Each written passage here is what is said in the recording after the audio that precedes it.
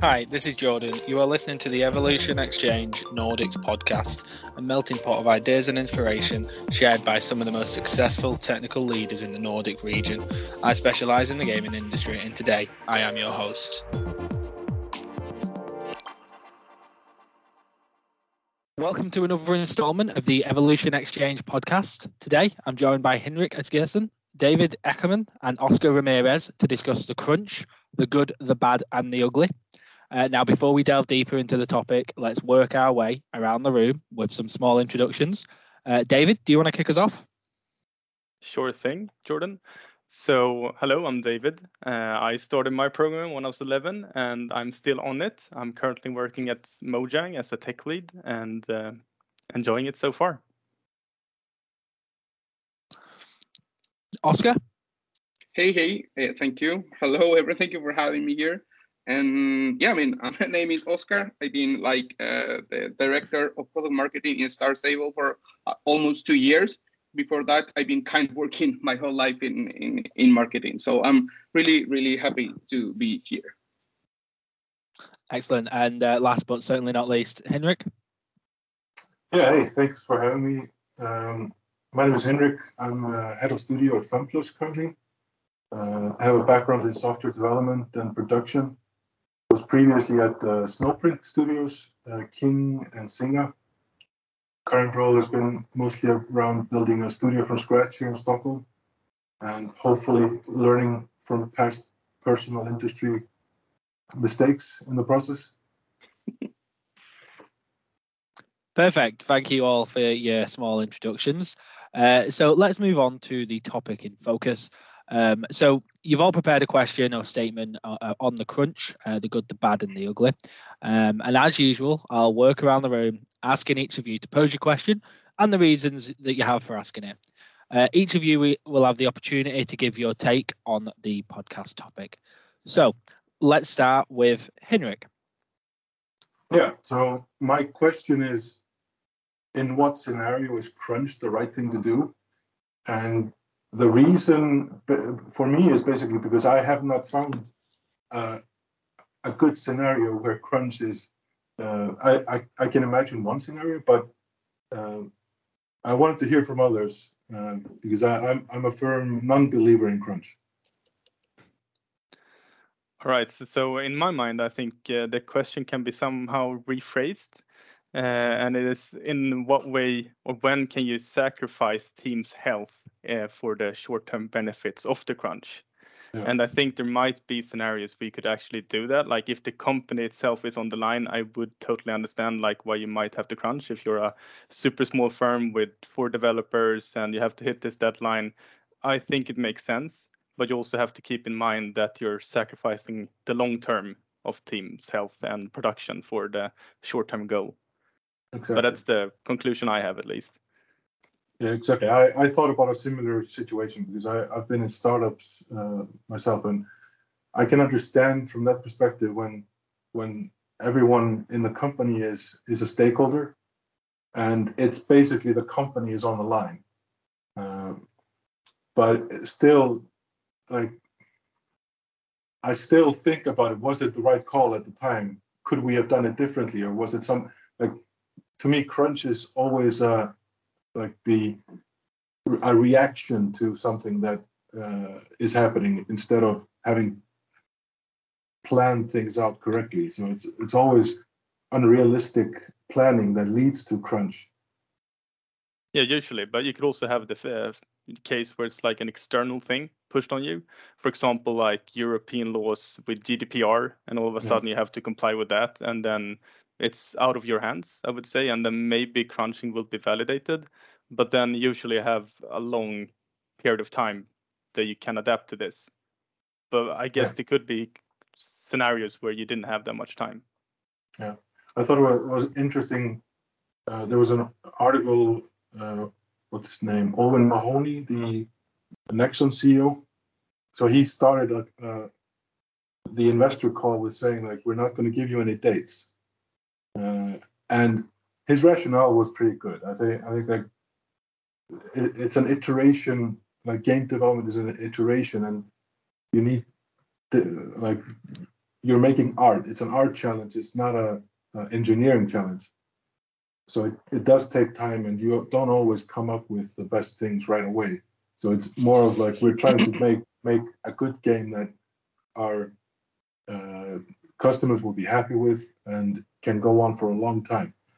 So I think that at least shows me that there's a shift in mentality of people in the highest ladders to sort of like, this is bad for business. Totally agree. I mean, it is bad for business in the long term, so more people should think that way.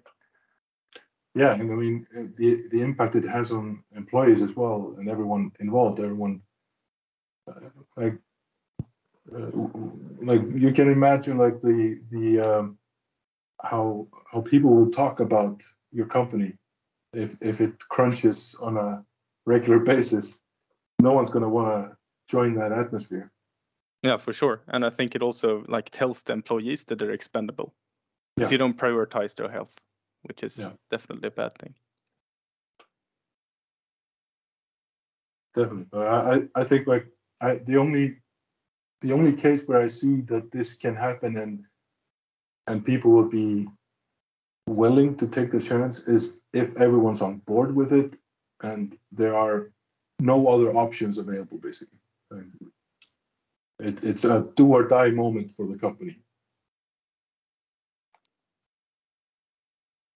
Or like you said, like a GDPR, like it happens on a specific date, regardless of. Yeah, or know, it could be Apple saying like, "No, we do not support this anymore." I mean, that happens on a regular basis, if you ask me. Yeah. So it's a good point. Good point. That like there are external factors that happen that, but usually there would be some notice to it, but I guess it does happen that these things happen pretty quick. Oscar, have you got any thoughts on that one? Yes, I think I was just a really interesting point of view. I think it's like, as again, I think there is not, at least for me, there is no kind of way to feel crunch as something positive. So it was a tricky topic. It was a tricky kind of conversation. But then I agree. I think it's something, I don't know if it was Hinirk or it was you, David, who mentioned that depends on the state of the studio or the state of the company. Because sometimes, like if you're a small company and you're trying to make an impact, maybe crunch is something that is going to happen like inevitable. Something that you're going to have to deal with it because you need to put a kind of a product, facing consumers in a fast way. And in order to make things happen fast, it's just putting more hours than the ones that you put. But then when you are like a consolidated company, probably a big one, you don't have to deal with that crunch that much. But then again, in the industry, we usually see like the big ones are the ones that you crunch the most. So it's a really tricky topic. It's really hard for me to say that it's like something good out of it because I've seen it myself. I mean, before I joined in the gaming industry, I was working in the advertising industry, working in South America. And their crunch is something that happens every day. Since you work for a client, the client needs something for yesterday. So it was always crunching. And you see how that kind of, even if you plan, even, you work with humans. So that kind of shit happens, as I said. Something is gonna get or go wrong in some point, and that is gonna kind of eventually end up in a crunch. But it's hard to see something positive. But as you said, like crunch affects like the mentality or how people perceive a company, or how do you perceive the way that you're working in a really strange way. There are some people who enjoy crunch because they love the pressure or they love feeling kind of the adrenaline of delivering something, but there's other people who doesn't. So it's again, I wanted to have this conversation because I thought it was something really, really interesting to talk about it, because it's really hard, as I said, to find something positive to say about crunch when I believe there is nothing positive from it. I never hear someone waking up in the morning and say, "Oh, today's going to be a lovely day to crunch." Yeah, I remember I have a lot of stories about crunching from I've been in a startup for 8 years, so I'll probably share one of them with you for fun. But I remember before coming to this podcast, I talked about it with my friend, and it's like, yeah, you just don't make them think that you're pro crunching, because it might look like it. Yeah. I mean, it's always going to be like, even if you're a person who prefers pressure, I mean, it won't be sustainable for a long period. I think that's the big caveat. And how we define crunch as well. Like people sleeping in the office, and those scenarios, I don't consider, like, it's not just crunch. It's just it's not right. Like Yeah, exactly. That is one thing. What do we define as a crunch? But like for me, I don't know. I work from 9 to 5 or 8 to 5 sometimes, but then sometimes I get stuck and I work one more hour. But that is not crunch. Like, for it's like a little bit of overtime. But for me, crunch is like when you kind of leave the office around 1, 2 a.m. and you are in the same mood like every week. I mean, for me, crunching, I've been in situations when I have to show up to the office on the weekend. Yeah. I mean, to give you should I? So to give you a slight bit of my story, so I've actually had sleeping bags at the office for 2 weeks straight. So I definitely have experienced a crunch, which is not always positive, but there are, coming to my question later, there are some flip sides, I think, that are actually positive parts of it, but it shouldn't come with negative consequences, which they do now. Exactly. And then now that you mentioned like that kind of thing, how we can take something good from this negative thing. I think when when I did crunch, it was the time when I felt that I start bonding with my coworkers. You start like kind of realizing or getting to know people better, because you know them in a, like in the office you're usually working and doing, everyone is kind of minding their own business. But then when this kind of crunch happens, you kind of start feeling and understanding like what drives each of your coworkers, which is something positive again, that you bond with them and you realize together as a team that what are we doing could be done better in the next time, and you start actually planning what do we did wrong that we can do better next time for avoiding this thing.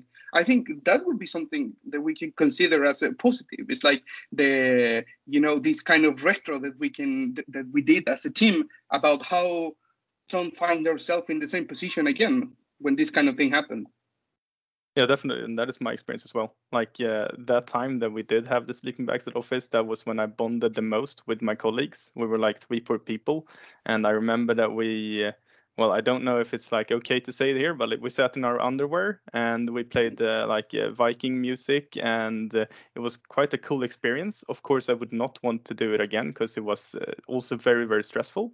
But the collaboration between team members, it was no longer like I will do my thing. It was more like we have to deliver together, and that was very different. Yeah. I think that sounds like people bond very well in the trenches. Yeah. But at the end of it, I think most would prefer skipping the war. 100%. Yeah. Brilliant. I think that's a good time to move on to the next question. As David, you mentioned you were gonna kind of go into your question, so I think that's a good natural place to go. Yeah, I think it's a good segue, right? So my question is, let's see, let me bring it up. So where is it? There. What are the positives of crunching, and can we extract it without the cons to improve our non-crunching routine? Yeah, I think the team building part is, I mean, it's hard to put people into an artificial pressure to extract the bonding, but I think you can create circumstances where people bond and are under pressure to deliver something in a much more safer way. Yeah, I think as well, one of the positive things about crunch is like, I think in everything that you consider bad in life, that you took some learnings. It's like after I've been crunching a lot, I crunch a lot. something that I learned, it was like, I know that if I'm going to look for another job or going to be part of any kind of specific organization, I don't want that in my life anymore. So I think it's kind of learnings that you have as a person, or actually, and you kind of gather those learnings and bring into your next project. And you kind of, I think that is something good, that you get experience and you have like you get some experience for something bad. It's like you learn and you take and you kind of teach and explain to a team or whatever the things that they can ended up wrong based on your own experience about crunching. I think learning is what you can get as something positive. Yeah, I agree with you on that. I mean, most of the learnings that I have from crunches is how to prevent it from happening again, basically. So I will look at like what was wrong with the planning, how did we deal with expectation management with stakeholders, and like those type of things. If they would have all been perfect, there wouldn't have been a crunch scenario. So there's a lot of things that you can do better next time. But it's sort of the like how to eliminate the bad parts of having crunches. Yeah, so something I thought of when I asked this question was, of course, the positives. And what I listed in my own mind was, first off, the team building, which we discussed. I don't think it's a good team building exercise to use at your company. But there's also some other things I also thought of, and this depends a bit on the company. I thought of the ownership parts of crunching, because it kind of tells you that, well, the company is affected depending on if you can validate the crunch. The company is affected by your work. And in that sense, it gives you a sense of ownership that what I do is important. That's why I have to work. But it has to be validated in a very, it has to be very transparent. Like the company actually needs you to do this because you're so important for us, and so on. It's not the best way to give a sense of ownership, but it's one way in my mind. And another thing I thought of regarding crunch, you cut red tape sometimes. It also depends on the company, but you can cut red tape. And I think that could be a positive thing. Depends on the situation, but sometimes we don't have to do scrum poker or whatever you do to actually do this. Like now we have to focus on getting this done. And maybe you heard of, I think it was a talk about Skunkworks, I think it's called. Yeah, you've heard of it. So it's basically like a company that built, I think it was airplanes, and they were they had zero management and they produced stuff that no one else could, basically. And I think that's the same spirit, no red tapes. It's all ideas are go and just get it done, that mentality. And that's something I thought that maybe parts of that from the crunching could be brought into daily routine together with putting the ownership in the team's hands, and not having too much bureaucracy and management around it, and actually trusting your employees. And then maybe they will avoid the crunch on their own because they set up better deadlines than someone who doesn't know the stuff they're working on. Yeah, something that I've been actually, since you're talking about this planning and everything, something that I've been facing myself here in Star Stable is something that they do really, really well.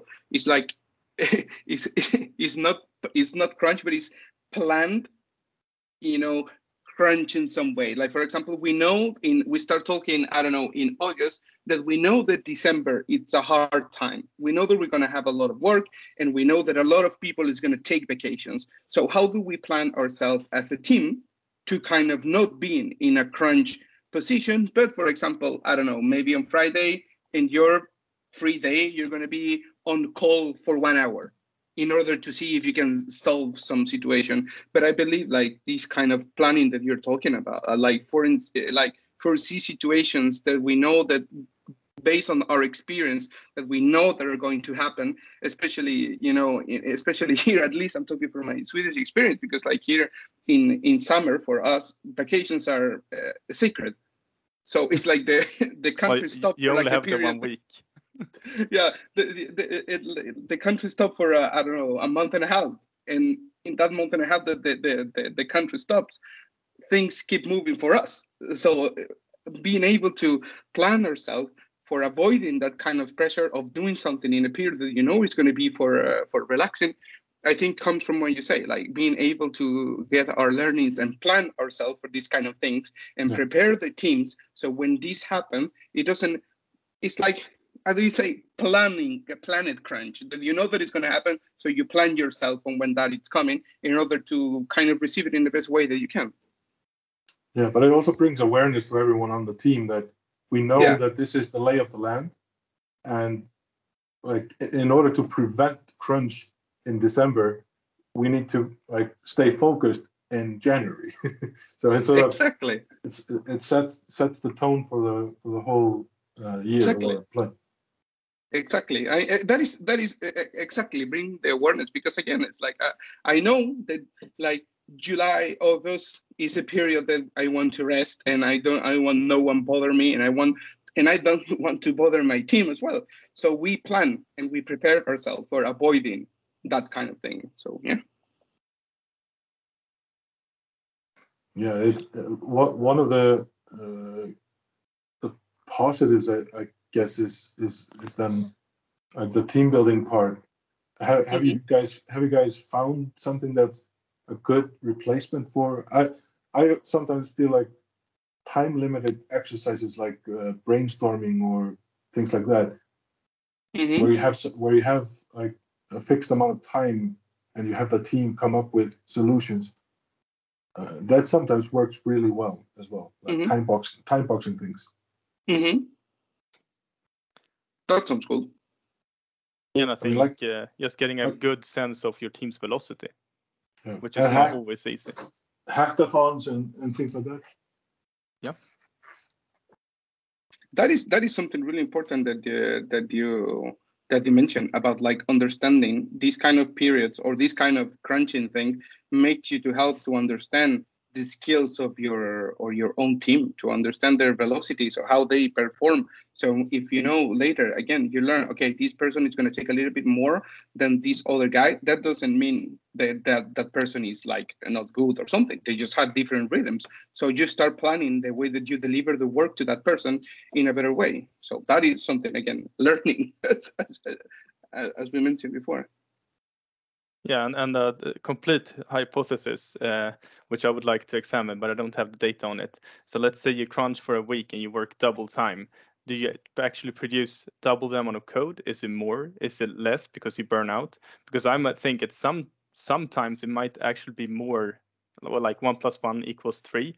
Of course, that's not be just because like a crunch stress, but maybe it's also because of the team part of it. Like you're collaborating in a different way, and all of a sudden, like, a problem is not just your problem, it's the whole team's problem, and you collaborate to get it done, and you just, all of the collaboration going on basically like helps you achieve more. Just looking at like the historical evidence that we have in like AAA games, and I don't believe that it produces more quality, at least. Like, it may be more lines of code, but it's probably not more quality when it comes to like when everything's put together. I can definitely see the quality taking a big hit. Yeah, maybe it works better in smaller teams, but at least to be honest, I have no idea. Yeah, I couldn't say. Like, when I crunch myself, I believe that I mean, I think it's different because, like, from since I work in the marketing side, I think it's quite different, the impact, because sometimes I find myself thinking in ideas, or like when you start designing a logo and you kind of run out of inspiration at some point, So I think the longest that I stay doing something is just like the less I want to do it. So I get the thing done, but then again, at what cost? I just do it because I have to do it, or I did it because I was inspired to do it properly. So that is two different things. But I've been, as again, when I'm been crunching, I find myself finishing a project, but I feel the sense of accomplishment that I did something, that it took time, and it was the effort of team effort to deliver it. But then you ask yourself, it was worthy, we landed at when we wanted to land. I don't know. Perfect. Thank you for your opinion on that one, guys. Oscar, into your question. Yes. Oh, yes, sure. It's like a two-part question, but I'm just going to keep the second one because I think we touched the first one that I had a little bit before. But it's like how much crunch can affect the expectations of a studio and employees. And what I meant with this is like, for example, when you kind of work hard, you are expecting a reward. So how much knowing that you're going to do crunch is going to affect your perception to the company? It's like, I'm working my ass here, so I believe in the next salary talk, I deserve a huge raise. So how much is that crunch, do you believe, they affect the expectations of your of employees or even the people who works in the company? Because again, I'm just talking from my experience. If I crunch and I work really hard, I'm expecting some kind of compensation. But then no one told me that I was going to get something because of what I did. But you think about it. So when the time comes and you don't get what you want, you feel disappointed. You said like, oh, so all the work that I did, it was for nothing, you know? And then you start having doubt of you staying in the same place that you are, and you start feeling they didn't value you. They didn't give the value that you give to the company. So that is something that I thought would be interesting to ask you guys or talk about that. It's like, how do you manage, or how do we manage the expectations of our own teams or people in general about the crunching of overtime, whatever? So I could go first. Basically, I don't like to do crunches, period, and I try to stay away from it as much as possible. And when it comes to like my first reaction when I see that there's a tight deadline, my first reaction is to talk to the stakeholders and sort of align on that front.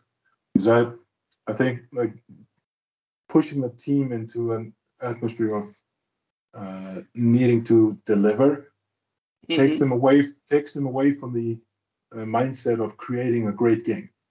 So now they're just thinking, okay, we just have to we just have to do it. And it doesn't matter if the quality is there or if the game is good. Everyone can say we delivered at the game, but then it's a game that no one wanted.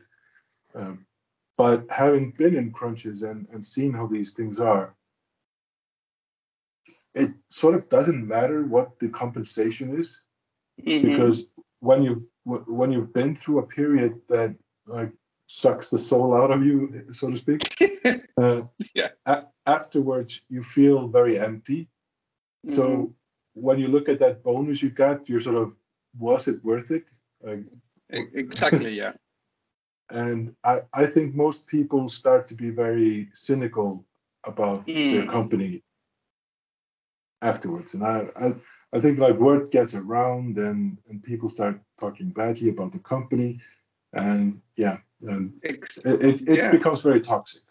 Exactly. I think that is one of the points that I wanted to arrive is like, I mean, of course, that's our experience as people who work in the industry, but then I assume as a players as well, we can see how crunch can kind of destroy a whole perception of the companies. Like, I remember we were talking about this, like how the example of like CD Projekt Red from like one day to another, they ended up being the bad, like the worst company in the world, because what happened with crunching and stuff like that. So it's important, as you said, how do we treat these topics in order to avoid this kind of stuff that sometimes you believe like these huge companies are like untouchable or something, but then this kind of thing happens and you see how this affects the team. And again, it's like, for example, since we work in the industry again, and then you ask to people, where did you work before? I don't know, I work in this company. Oh, they are like, they treat people like crap, they don't give you like a good salary. And as you said, you start talking, you create about the, how do you say, bad perception of a company towards like other people. And that is like, how do you say, go mouth to mouth, because even if you haven't worked in a specific company, when someone else asks you about that company, you're going to repeat what you hear from someone else. And even if you haven't been there, you're going to say, no, this company sucks, so don't go there. Even if you haven't even worked there. a bad review like travels to 10 people, but a good review stays with the employee. That like you don't spread around good reviews. Yeah, 100%. Exactly. I also got something else to add. I also think that the players or the users care more today than they did before. Like today, you hear a lot about, as you said, CD Projekt Red. You got them to crunch. It's not a good company anymore. Also, the players care, so they wouldn't like essentially buy the game. Especially me being a Blizzard fan. You probably know what I'm going. So Yeah. Blizzard's company-wise has been treating people not the best way. I still hope I'm okay with them if they want to hire me or whatever. But yeah, in general, like players care. I care. Like if I hear like they outsource stuff and like the employees don't get their voices heard and they're treating them like this, I'm gonna be like, yeah, I might just not buy their game anymore because I care about the developers as well. Yeah. Exactly. And that is a good point. Sorry for jump out, Hinirk. No worries. I was just thinking about how this actually rings so true, that like the perception that people have, the brand itself. Yeah. This goes to the brand. If people know that developers are not being treated well, you will rather go to the other team and play their games. Yeah, 100%. exactly. I must say the first time I read your question, Oscar, which was the expectations one, I thought it was about the manager's expectations of velocity, that they would assume the team produces more because they produce more during the crunching. I was like, that is a crazy question. No. I really hope they don't think that. No, I don't. I'm happy that I didn't disappoint you. No, I totally misinterpreted that. That was on me because I wrote I wrote a response to that, so I don't have to say that. I ruined your script. No, it's all good. No. But as I said, it's hard. At least we came with some positive answers regarding this really, I don't know, not easy topic to talk about, I think. But I think also that like we are seeing a lot of changes. Just 10 years ago, crunching was more of almost like a law of nature or something. Like this is what happens when you build games. But now we're seeing a lot more people in the higher echelons of game development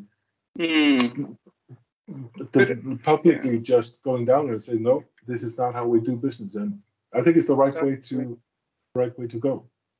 I think again, as you said, comes a little bit as well. It's like in your experience in the gaming industry, or your working experience as a person in general. I believe that when you are just starting, you are kind of excited of crunching because you are living the dream of working in a gaming company. But in times that you're moving forward, you realize that like, we don't work with the medicine.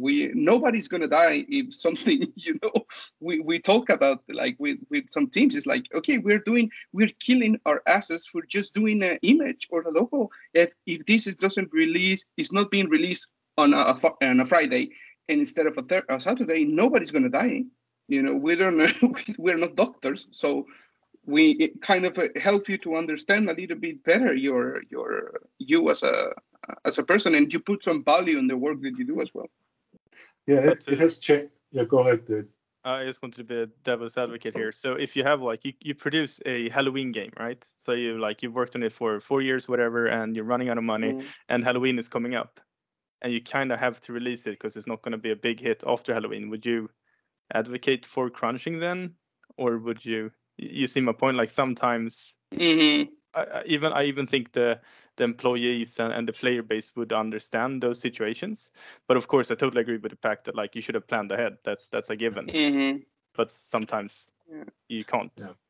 Yeah, exactly. And crunch will always be an effect of something that you failed to do earlier in the process. Yeah, exactly. That is something, as you said, like when you hear the word crunch of overtime, always come to your head is like, okay, this is the lack of planning at some way, the lack of understanding what we're supposed to do. And we didn't plan ourselves, or probably we overpromised something, Like, but again, I said it's like, if people is expecting something at some point, and that doesn't happen. I think with the years, people are being more kind in a way if you give the right reasons for it. Like, I think a lot of companies given like, sorry for like delaying the game, but we don't feel that is the right thing to do, because right now if we deliver something, it's going to be delivered, but it's not going to be what you're expecting. And I think that is making players or people in general more like accepting these kind of things that it was before. Like, I think there have been scenes before what was happening in a gaming company. It was nobody cared that much. You care about the product, but then, as you said, now people and players are getting exposed of what is happening inside of companies or gaming studios in general. So they create some empathy that you will understand if someone said that this is not going to be released at a certain point, because we've been seeing that before. Like, No Man's Sky, we see it with Cyberpunk, we see it with a lot of games that they are released because they have to, but then it does more wrong than good, actually, or more wrong than right. Yeah, but most games now are not developed for one release that happens and then you walk away. Most titles today are something that's ongoing as a service to players for many years. So I think that change should at least change the perspective from investors and everyone else, that like, if you put it out now and it's broken, you can't like build a product for 5 years because it's gone. Exactly. Yeah, the first impression is ruined, right? Yeah. Unless that like you fix things in the right way, but then it's too late. Like, for example, what happened with the Battlefront 2 when it was released, the game was a disaster. Now the game is amazing, but then again, it's too late to grab all the people that you lost at the beginning. So it's there's been, I think we can count our fingers again, like how many games have been able to overcome this not good start, actually, and became something successful at or like beloved by the community. So yeah, I agree. Yeah, it's very hard to undo a bad experience. Exactly. And that goes to employees as well. Like, if you are working in a company and have a bad experience, it's very hard to undo it. Yeah, I find it really interesting, all the games you mentioned there in terms of Battlefront, Cyberpunk and No Man's Sky. I bought early access on all of them, and I don't think any of them lasted more than a couple of weeks on my console at the time, before I was too frustrated with them. So yeah, interesting that you mentioned those three. Okay, so go on. Sorry, and it's happening again with like the Battlefield 2042. It's like, again, we're seeing the same situation. Do we have time for a good first impression? It wasn't good. So let's see how that gets fixed in the future. So, yeah. Perfect. I've just got one final question then. So I think Hinirk, you sent this one to me, I believe. So how should producers react if the game team is pressured to crunch? What are your guys' takes on that one? Who wants to go first? I can.